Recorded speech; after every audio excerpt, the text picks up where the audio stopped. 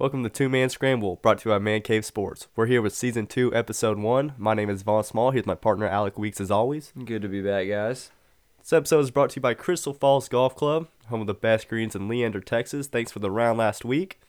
Yeah, I really enjoyed it. We got out there and played last week. It's a great course they got out there, and greens are rolling nice. I had a couple birdies roll in and had Vaughn on the ropes there, but 17th hole rolled around and got stuck in the hazard and bounced off a tree, got stuck in the water, and the next thing you know, scarred up the scorecard, and Vaughn ended up with a win. But it was a good round. Thanks for Crystal letting us come out, and we'll be out there again soon. That's right. Probably go play this afternoon. Pretty nice day we have out here today in Austin, Texas. We'll give you a rundown of today's show.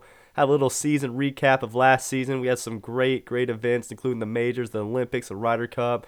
We'll look a little bit into this season, going into the Safeway Open, which happened last week, the CIMB Classic, which is this week.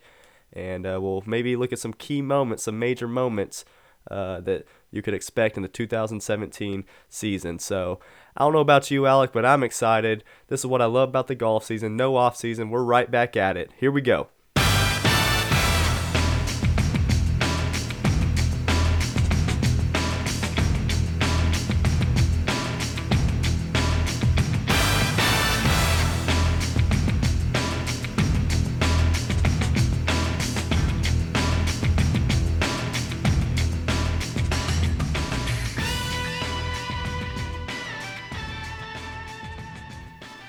We had a great season last year. Let's go ahead and take a look back on it. Let's obviously start with, we had the four great majors, starting with the Masters first major of the year, and we had a real good showing there. Jordan Spieth came out, led 3 consecutive rounds for 7 straight. Yeah, 3 rounds this year. He led wire to wire last year for 7 in a row, and it was real impressive. And then we all know what happened.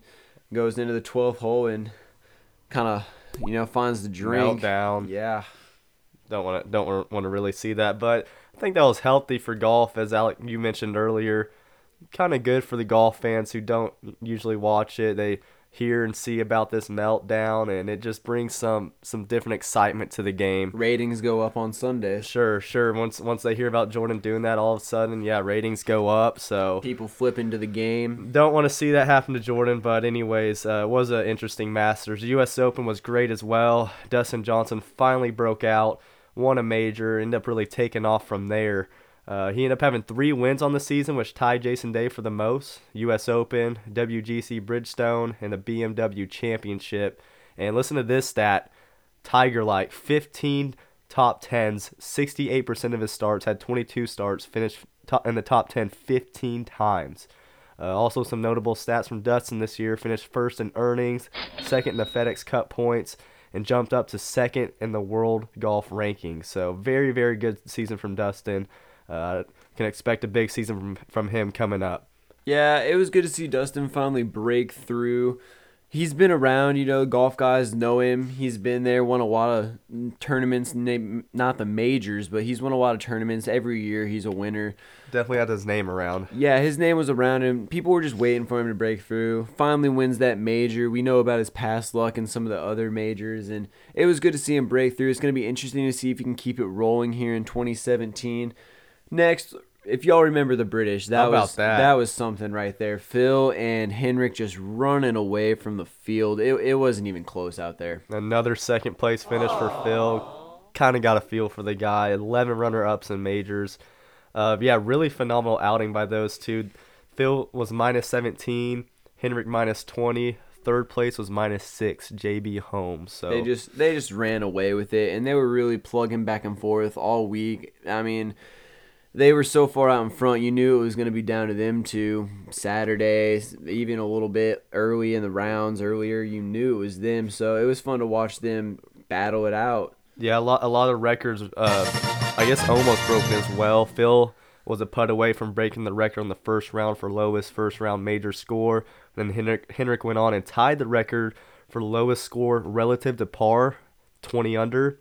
But he broke the lowest total score, aggregate score of 262. Got him! So, in a major. Sorry. And now we'll move on to the PGA Championship. Kind of the slower, nothing really popped out to you. First-time major winner here, Jimmy Walker, fellow Texan. He did go wire to wire, so again, he kind of led all week. Nothing spectacular other than the last day. Came down the last couple holes where Jason Day kind of made a small push there at the very end. Yeah, it was close. Jason Day went up. He was playing in the group in front of Jimmy on Sunday and made that eagle on 18 to bring it within one. But still, all Walker needed was a par on 18. He got a pretty stress-free par there. I mean, it was interesting. It was fun to watch Jason Day with that eagle on 18. Obviously, he's made a great shot, but Jimmy Walker kind of making a name for himself. He's been around, won a couple tournaments, but I think, obviously that's going to make him a little bit bigger of a household name. People might know about him a little more, and then obviously that gained him onto the Ryder Cup team. So it was a good season for him. Yeah, kind of spoiled really by the British Open, the U.S. Open, the Masters. Those were really good majors, and PGA Championship, kind of a wire-to-wire first-time winner. Again, nothing big, but good for Jimmy Walker as he looks to make another big impact in the 2017 season. Still some non-major events that were pretty big as well. Non-major events that were major. Exactly. Rory's FedEx Cup win was playing like dog crap really throughout the last few months before that. A lot of people talking down on him, wondering if he'll be ready for the Ryder Cup. And here he comes out of nowhere. Great round on Sunday. Went to a few playoff holes with our very own Ryan Moore. And ended up winning $10 million. Again, kind of coming out of nowhere. So congrats to Rory. And again, that puts a lot of momentum into his game going into the 2017 season, especially after a good Ryder Cup, which we'll go into now. Best Ryder Cup we've seen in ages. Phenomenal pairings that we had here. Alex, start with your favorite one. Yeah, we saw some great pairings on both sides, the European and the U.S. sides. And one of the pairings I really enjoyed watching, although they were the opposing Europeans, was Rory and Thomas Pieters. Rory McIlroy and Thomas Pieters played great together. They went 3-0. They played every round together except the first morning round of the Ryder Cup. So after that first round, they matched up and they were rolling for Darren Clarke. Pieters, a rookie Ryder Cup for him, it was truly phenomenal. He won every match he played in except that one match that I mentioned before that was without Rory, and on Sunday he managed to win his singles match as well. So this is a pairing that I think we could maybe see in future Ryder Cups for sure. Both guys pretty young. Thomas Pieters is really young and just a tall, lanky guy that pounds the ball. Two long hitters on this team. Dangerous team right there. Yeah, that's a good team, and we could be running into them for Ryder Cups to come. But what was one of your favorite pairings, Vaughn? I think the most interesting to me was maybe the Spaniards with Rafa and Sergio.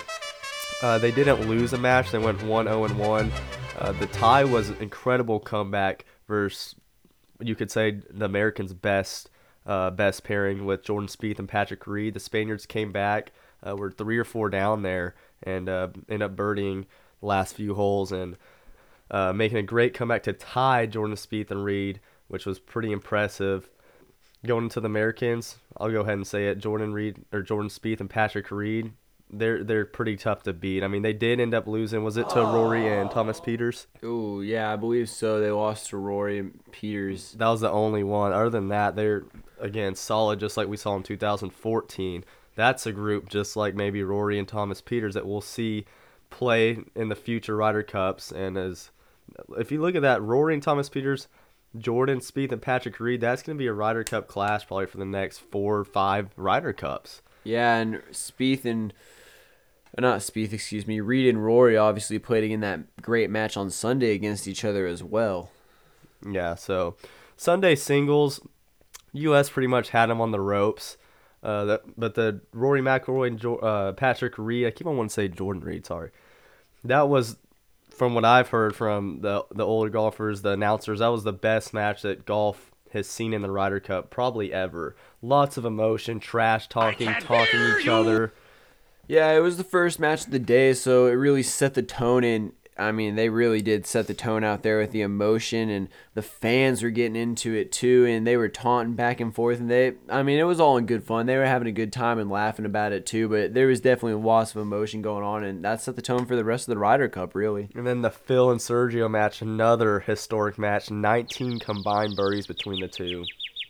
Both deserved a win, but it did end at a tie, just like it probably should have been. I mean, that was another great match on Sunday that this historic Ryder Cup provided us. Very, very good Ryder Cup. U.S. ended up winning for the first time since 2008, as we all know, and will return to the Ryder Cup back in 2018, where the Europeans will have the home field advantage that time.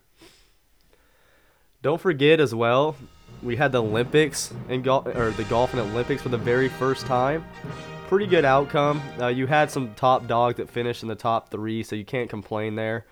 Justin Rose got the gold medal, battling Henrik Stenson, who was coming off the British Open win.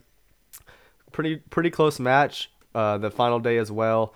And like I said, it's good to see two or three of the better golfers compete in the final day. Speaking of Matt Kuchar, who came out of nowhere and got the bronze. Yeah, it was interesting to see that third place was a good accomplishment, and it was something that everybody wanted to play for. Even if you weren't contending, if you weren't on, maybe if you couldn't make a strike at the lead, you could still have an outside chance to stab into that bronze medal contention, and that's exactly what Matt Kuchar did with the 63 on the final day.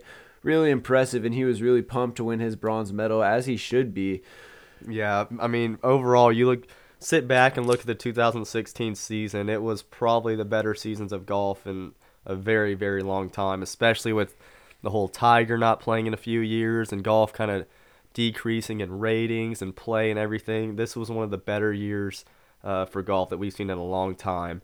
So we'll take a quick look at some courses, some majors in the 2017 season real quick. The Masters will be played here in April. First major, as always. The U.S. Open will be played at course I've never really seen before. Can recall the name though. Erin Hills in Wisconsin.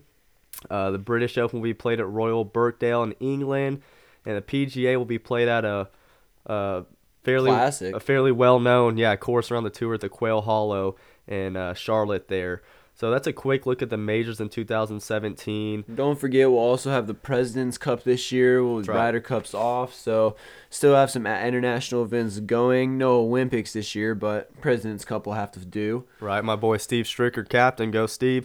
Anyways, that kind of brings us into now. The start of the 2017 season. Safeway Open, first tournament of the season. Yeah, first tournament, like Vaughn just said. First tournament of the year, really set the tone. Get some FedEx. There are FedEx Cup points involved in this. Yep. Yeah, so get some FedEx Cup points out there. Maybe jump into that early lead. Yeah, my DraftKings team. Shout out to them. First time I ever cashed out a little bit. Put in $5. Won me a $100. 5th place. Thank you very much. We'll look at I guess we can start out with Tiger backing out. Wasn't the biggest surprise to me, but yeah, Tiger originally had said he was going to come in and play, and decided a couple days before the tournament that he was going to withdraw, back out, and why did he back out, Alec? Why do you think? It wasn't really a shock to see. I don't know. I think he could have backed out for a number of reasons. Mainly the one that I'm thinking is that he just realized his game wasn't ready.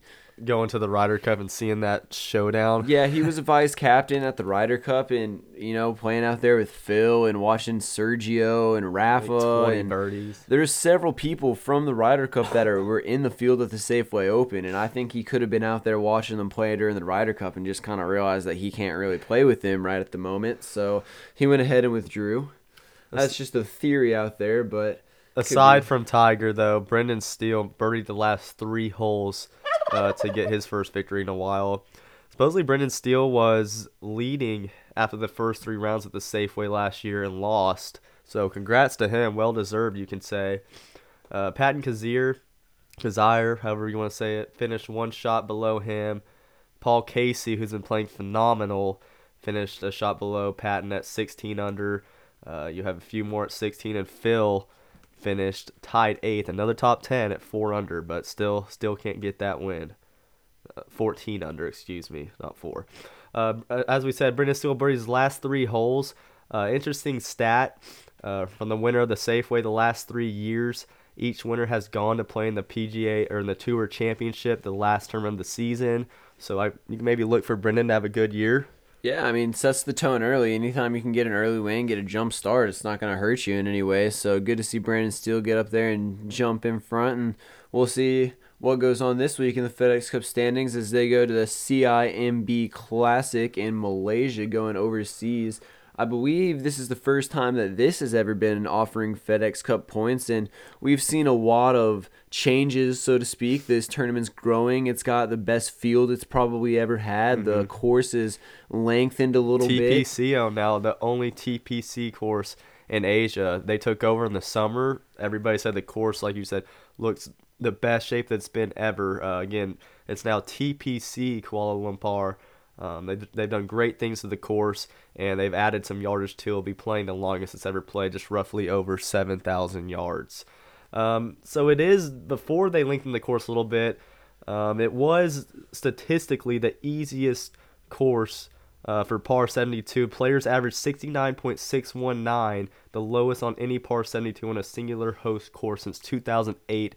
Justin Thomas won it last year at minus 26, so really expect a whole lot of birdies. When a course like this, you have a course like this where people are going to be hitting fairways and greens all day, really comes down to putting. So who's putting the best right now, I'm not sure. Started the season, haven't seen a whole lot out of these players in a while, but the last three winners have finished either first or second in putting birdie or better percentage. So again, it really comes down to one putts, who can hit greens and one putt, because that's every player will be hitting crap load of greens. Really, easier course for the players, and some big names. I know you like Adam Scott, Alec. You said he's an early favorite of yours to maybe win a major this year.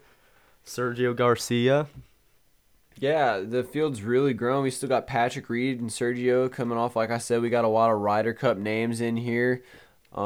Rafa Cabrera Bello is going to play. I saw his name in there, and it's a bigger field than we've seen in the past. It's bigger names. We have more people, more of the world's top players in the rankings, and it's good to see this tournament grow like this. Yeah, 5 out of the top 10 players in the world will be playing.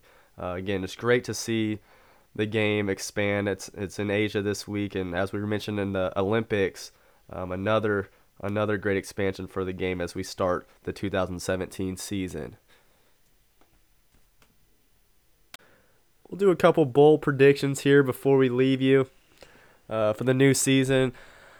I'm going to go out there and say that Tiger Woods doesn't return to golf this year. In fact, he might hang it up. There's been talks about it. I don't know. I don't have the insight about it, but it seems like to me that could be something that would not surprise me. And I'm going to go ahead and say that Phil finally wins this year. Hasn't won in 69 starts.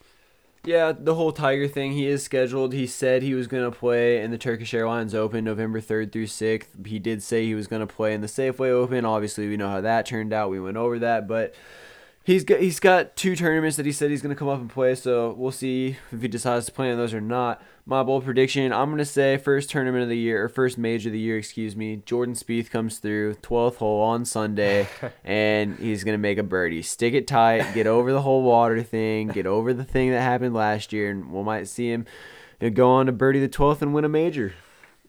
Hopefully he can win that and have another good year. Disappointing year from him last year from what was expected. One of my favorite players, another Texas native. But there's our bold predictions for this year. We're out. See you later.